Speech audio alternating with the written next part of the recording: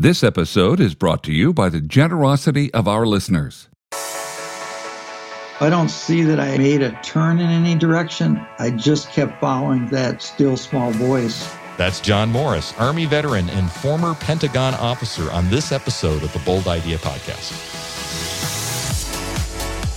Put your faith to work. This is the Bold Idea Podcast with ideas, interviews, and inspiration to bring your bold ideas to life. Here are your hosts, Larry Gates and Armin Asadi. Hello and welcome to another episode of the Bold Idea Podcast. This is your co-host, Larry Gates. Along with Armin Asadi. And we're so glad that you're a part of this show. We have a great interview stored up for you today. Someone who is a mentor, perhaps, of yours, Armin? I wish. No, it's just a recent connection from getting into military ministry. Someone who came extremely highly recommended, and as significant of a role as this man has played, I thought he was going to be untouchable, and he's been nothing but warm, welcoming, inclusive, open-handed, and just everything I didn't expect. And now through this episode, maybe just a little bit more a mentor, at least the kinds of information that you want to get from a mentor is coming right up. We are talking to John Morris today. He's a senior instructor at the General Colin Powell Leadership Academy, but he spent 31 years in the U.S. Army and the Army National Guard. He has served as the staff chaplain and action officer of the chaplain's office at the Pentagon until his recent retirement. And I'm so thrilled to welcome to the Bold Idea Podcast, John Morris. John, welcome to our show. Thank you. It's an honor to be here. Well, I'm glad you're with us. You've had quite a distinguished history, and actually quite a few changes in your vocational expression. I'd love to get your story and let our listeners know how you got from where you started out in your career to where you are today. Well, thank you. I recently retired after 31 years of service with the United States Army. I also retired as a United Methodist pastor this year, and I started a new chapter of ministry teaching high school, junior ROTC program in the inner city of Minneapolis. Started following the Lord at 19 and going where He asked me to go, and it's been quite a journey, and I'm glad to be where I'm at now. What was the first big test of your newfound faith when you were 19 that God called you to? Yeah, it was deciding whether I was going to listen to my parents or listen to God. I was raised in a cultural Christian home, I'll say it that way, and it was important to my dad to make money, and his advice in going to college was get a degree where you could make a lot of money. But I sensed a call from God, and that was our first big adult level parting of ways in terms of heeding advice. You know, I went the path of serving others and serving the Lord, much to the chagrin of my parents. And is that when you started into the military then? No, it's when I ditched my University of Minnesota business degree path and headed towards a degree in education, not knowing that would lead to full-time ministry, but made that big shift of serving self to serving others. What does that look like in terms of moving from serving self to serving others when you're going from business to education? Yeah, a real paradigm shift in the sense of, and I would imagine it's still the same today, but, I was really raised on pursuing money as a measurement of success and comfort and security. It was never couched in the terms of naked greed. It was just, that's what you did. You got a good job and good benefits, and it was about taking care of yourself. And the concept of serving other people as the primary mission in life, that I'm sure I heard it from somebody along the way, but I didn't hear it in my home of origin. And so that was a tough one to express to my parents and say that it was a faith-based decision, and I believed I needed to do that. And that came with some cost. And you want your parents' approval. You want to know that you're not crazy, but you gotta be faithful and go with what the Holy Spirit's leading you to do. And so for me as a young adult, that was my first venture in hearing and following the Spirit's leading. And I had peace in moving in that direction, but also that great sense of sadness to know that I was going to move that way without a blessing from my family. Yeah, so there might be a number of our listeners that are facing the same kind of dilemma where they know that they probably are interested or should consider an option that might not be what their family is suggesting for them. And what advice would you give somebody in that situation today based on the experiences you had? Yeah, we could talk the next hour on that. So real quickly, I would say, number one, make sure that you're getting good counsel from your leaders of your community of faith. Being grounded in a church community and not being a lone ranger, I think, is an important part of being able to strike out in the direction God's calling you to go. Try not to burn any bridges with your family and be respectful as possible, because you're being a witness to them about your faithfulness in your relationship with God. And you want to cross back over that bridge and be able to love and support and share with them as you go forward. But at some point, take comfort in the scriptures. There's many occasions where men and women were called by God and they weren't understood by their families. And that's part of the price we pay sometimes to be disciples. Yeah, what was the cost that you incurred as a result of that decision? Well, I never really received any support from, my parents for my call. I don't say that with any sense of feeling bad for myself. It's just the facts, For some people, it's very important that they get affirmed by their family, and that just didn't happen for me. And in one sense, it actually strengthened my resolve. But when you're going to follow Christ, not everybody, you're not going to get 100% Gallup approval poll ratings. What did that when that relationship got strained from you making that decision, other than not getting the support of your family, what else did that look like? I mean, were you rejected from the family? Were you banished? Or how did that exactly play out? Well, Armin, I think we're just coming through the holiday season, so I think everybody could relate. There's always that one person that comes to your family holiday gatherings that's the black sheep. Mm-hmm. That would be me. Oh, good. We have something in common. The religious one or the Jesus freak or whatever you want to call. You're just going to be out of step, or I was out of step. And after a while, that didn't bother me as much. And of course, I went through a time period of trying to convert my family. And ultimately, I just had to surrender them to the Lord. Conversion's his responsibility. My responsibility is to be a faithful witness and to love them. And that's what I did. So you pursued your degree in education then instead of the degree in business. And then where did that take you after you finished with that? Well, I graduated just in time for the economy of the United States to collapse, and jobs drove right up. And so I ended up on a carpentry crew for a couple years building houses. That didn't go well because interest rates spiked up into the 20% for mortgages, hard for people to imagine today. And all that time, though, I sensed just a continued nagging call to draw closer to the Lord, to share his word with people, and to serve him, which I thought meant to serve him as a teacher. I did teach for a couple years after being a carpenter. I loved every minute of it. But again, that sense of being able to share the Lord was strong, and I started talking to men who were in ministry about their calls, and is what I'm experiencing a call, or should I continue as a layperson in the church? And the sage advice I received from Dr. Phil Heinerman at Park Avenue United Methodist Church was, if you can't get away from this, God is calling you, and you will know, because it will be an unrelenting sense that you're supposed to be doing something full-time for him. Mm-hmm. And that was true, and I surrendered to that call and went to seminary, and that was a very affirming experience. And that's when I joined the Army as a chaplain. So that was 37 years ago, or 31 years ago. Correct. That's awesome. Thank you for your service. That's amazing. And you served in the Pentagon. What was that experience like? Well, remember, the nickname for the Pentagon is the five-sided House of Pain.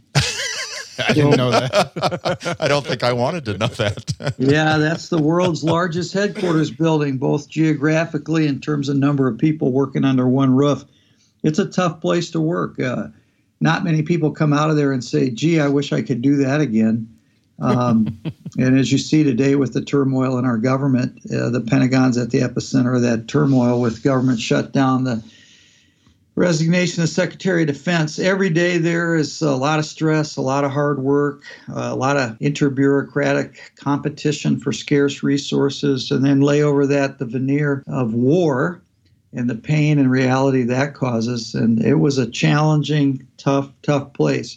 But I saw God at work there. There are vibrant Bible studies in that building, wonderful ministries, a lot of bivocational pastors work in that building who are Department of the Defense civilians during the day and then leading amazing churches, mainly ethnic churches, in the evening and on weekends. What would you say are some of the differences between the spiritual needs of people that are working in the Pentagon, perhaps, than you've seen in other places? Well, I think they're tired. That place has unrelenting challenges. The defense of the nation's a 24/7 challenge. The erratic nature now of the budgeting process of the United States causes undue stress on people in the Pentagon. The exponential growth of technological challenges in the United States stretches the staff in there to stay abreast and figure out how to defend the country. So imagine you're working in the headquarters of a country that's under attack 24/7, which it is. Were you there during 9/11 then? No, I wasn't. But when you think of cyber attacking, you think of espionage, all the things that go on every day. The country of the United States is at war every day, not just kinetically, but in all kinds of ways. And so the tension level, uncertainties caused by the budget, trying to see over the horizon into the future and build the defense of the nation will need in 20 years, that just creates some very unique challenges on those people. Did you find as a chaplain that people were more open to spiritual discussions than other places, or was it harder to break into that? It's situation dependent. Pretty secular place, Washington, D.C. Hudson Smith, I think that's his name, the great religious scholar out of MIT, said, if Sweden's the most secular country in the world and India is the most religious, the United States is led by Swedes and populated by Indians. I've never heard that. This is amazing. So the Pentagon's a place where political correctness is in the air, and there are plenty of believers and plenty of seekers, but that's all in a government environment where the open discussion of religion is fraught with misunderstanding. So a lot of one-on-one ministry there, or if people find their way into a Bible study by invitation of friends. But, it's working with pretty smart people who, are, if they're inquirers, are trying to work out their understanding of the faith, or very smart people who are people of faith trying to figure out how to apply that faith in tough situations that national defense presents to them. So, John, I know that you've done some tours out in the Middle East, and you've seen hell on earth in some of the worst ways. In the, regions of war that you've been to, what was some of the greatest faith lessons that you got from God in those moments? Well, minute by minute surrender of my life to God's ultimate wisdom. Because combat it's episodic, it's uncertain, and you see men who are well-trained do everything right and still die, and you see men who are not well-trained do nothing right and live. Mm-hmm. So you recognize that there is chaos in the air, and at any moment you could be dead or maimed. So you can live in panic or anxiety, or you can literally existentially say, okay, Lord, I only have this moment. How do I live it fully for you? Because I don't know what the next moment holds. And be at peace with that, not lose your mind, which I did see a handful of men literally have nervous breakdowns because of the inability to handle anxiety. So that was the big one for me. I wish I could tell you I could apply that all the time in all circumstances, but it was a grace that God gave me at that time. I think the other thing was just a deep empathy, for peoples of the world other than Americans who have to live in such horrible circumstances. And I think, Armin, your life would certainly speak to this growing up in Iran.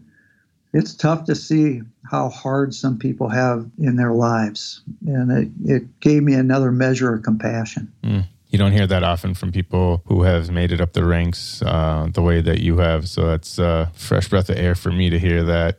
I'm curious, in your experiences during war, did anything ever make you question your faith?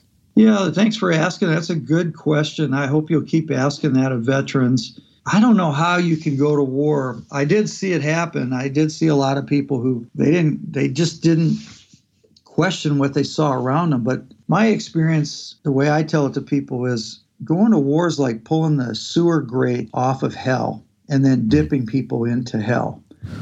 Because war is the taking of human life, and that's antithetical to everything that Christ taught. So certainly there must be a demonic dimension unleashed on a battlefield. And when you get into such a chaotic, bewildering environment, for me, it just caused me to relook my theology of the kingdom of God. What does that mean to have the kingdom come on this earth at this time?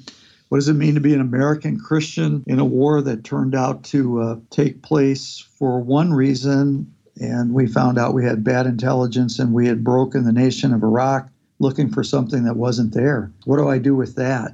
There were some big, deep things like that. It didn't question my belief in God or my understanding of the Trinity.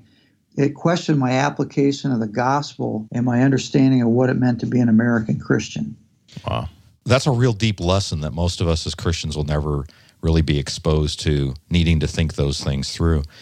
When you visit with returning servicemen from the field of battle, what are some of the things that you find yourself counseling them about? It depends, of course, on the person. A lot of times I'm just trying to share with young soldiers, you're going to hear a lot of talk that you're a hero, or the thank you for your service, which you guys have been so gracious. And I said, be careful, understand that you're receiving affirmation that another generation didn't get, and some of which you don't deserve. You're not a hero. We volunteered for the military and we did what we signed a contract to do, and we were amply rewarded for it. That makes us faithful to our word. That's not necessarily heroic.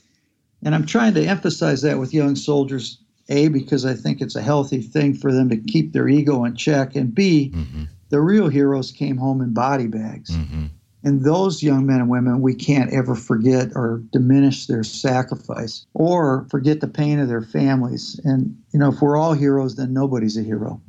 So that's my most common thing. The other thing is to try to warn soldiers about prematurely determining that they were a victim of the war and trying to cash in on that. Not all of us have PTSD. Not all of us were damaged. Very, very few of us took another life or even witnessed any sort of harsh combat. And you wouldn't know that if you hadn't been in Iraq or Afghanistan, because you can't get that sense from watching TV reporting.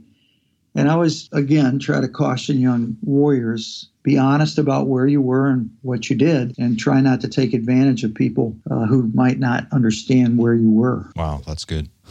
I'm still grappling with the real heroes went home in body bags. Yeah, no.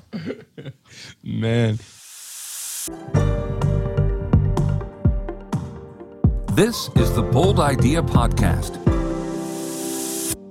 Well, let's take a moment and give thanks where thanks are due. Come on. Yeah, absolutely. Everybody that's out there supporting this podcast so that it can exist, thank you, because it would not exist without you. Oh, that is so true, because this is a nonprofit endeavor.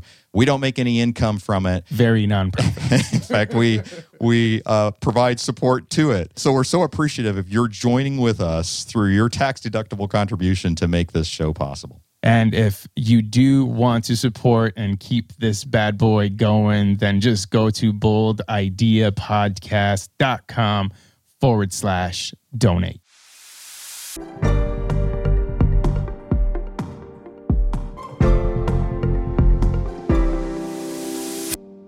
So, John, I want to kind of fast forward this. You obviously coming out of the Pentagon, I assume you don't lack opportunities to do, to the world standards, big things. You chose to go down a route that serves a marginalized community in Minneapolis, trying to help these marginalized kids to have an incredible future. What did it take to make that kind of decision to be in the school that you're in and to do what you are doing currently? Well, Armin, I appreciate your affirmation there. I don't see it as maybe in the same lens you do. We walk our walk every day, and our course is set for us. And so I don't see that I made a turn in any direction. I just kept following that still small voice and trying to be consistent with what Jesus asked us to do. His ministry was to the last, the least, and the lost. And I've been trying to do that since he called me. And this seemed to be a very obvious next step. And every day that I have been doing this since middle of September has been affirmation of that. Just a quick example. Yesterday, I took 2 young cadets over to University of Northwestern here in St. Paul. Their first college visit. Both of them are non-English speaking. They're first generation here and speak Spanish at home. And to me, it was just a joy to be a part of that with them. I wouldn't get to do that any other way. I wish somebody had done that with me. I was the first in my family to go to college, and it's fun to try to help others maximize the opportunities that God has for them and show them how to get that done.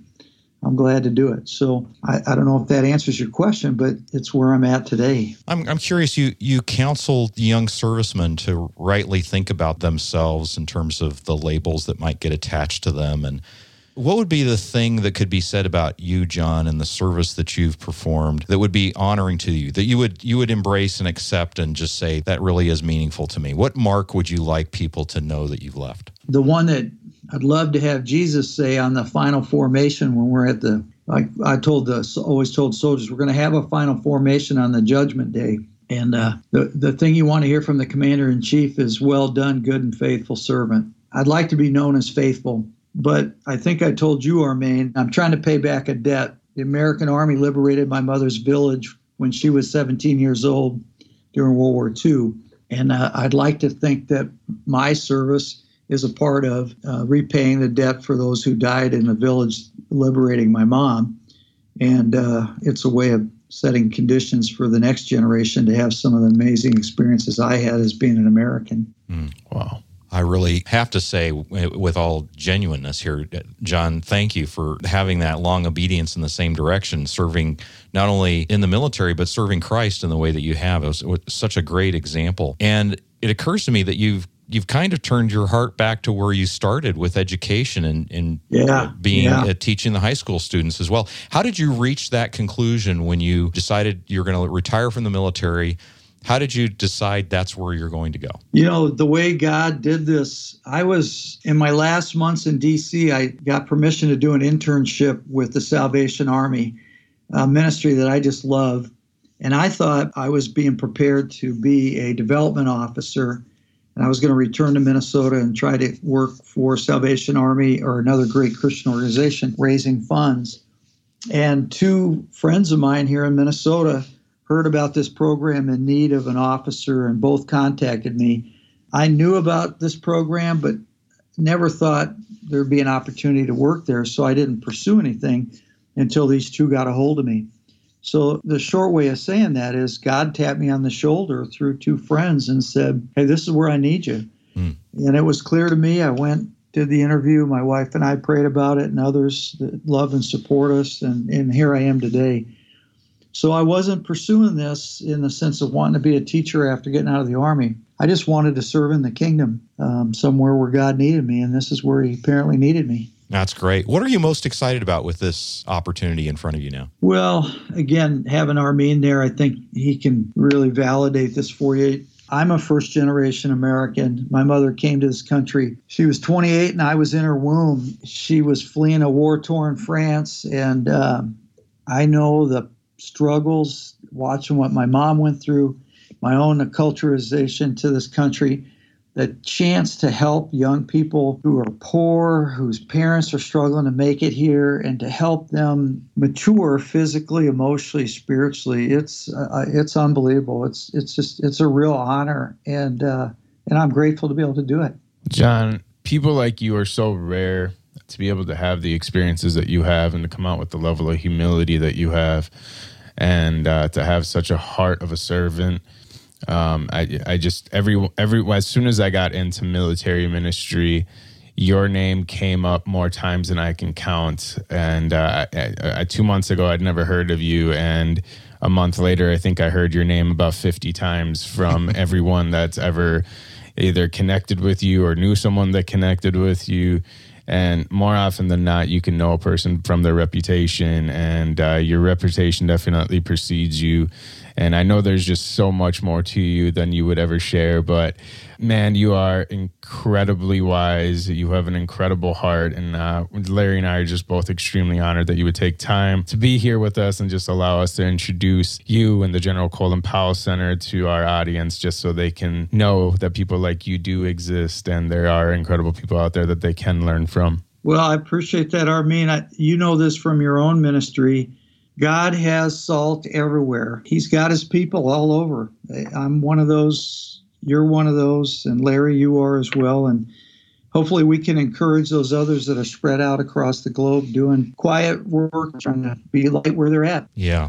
Amen to that, brother. So thank you so much. That's a good place to leave our conversation. And just want to thank you again, John, for being a part of our show and for all you've done. Okay, man. Well, thank you. Happy New Year to you and to all who will listen to this. God bless you. Yeah, bless you. Bye-bye.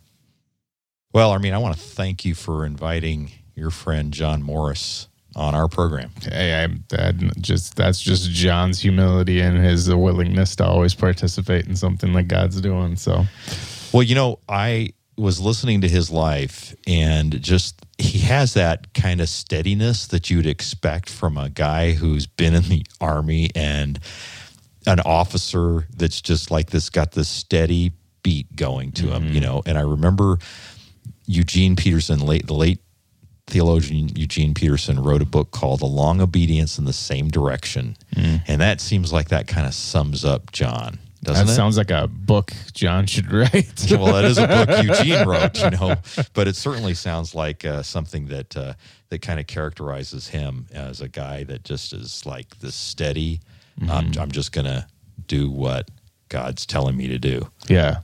And what he's doing right now, I just got to take you to the General Colin Powell Center. Yeah, that'd be great. When John is there, and just show you, and just seeing the kids walk into his office, the level of respect that they have, the way that they communicate.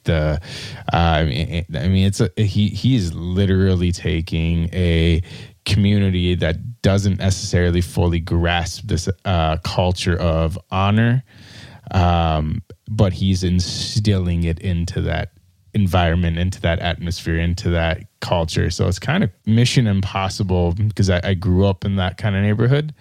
I've never been able to see it done, but I walked into John's office and these kids coming in, and it's not just a possibility, he is doing it. It's incredible.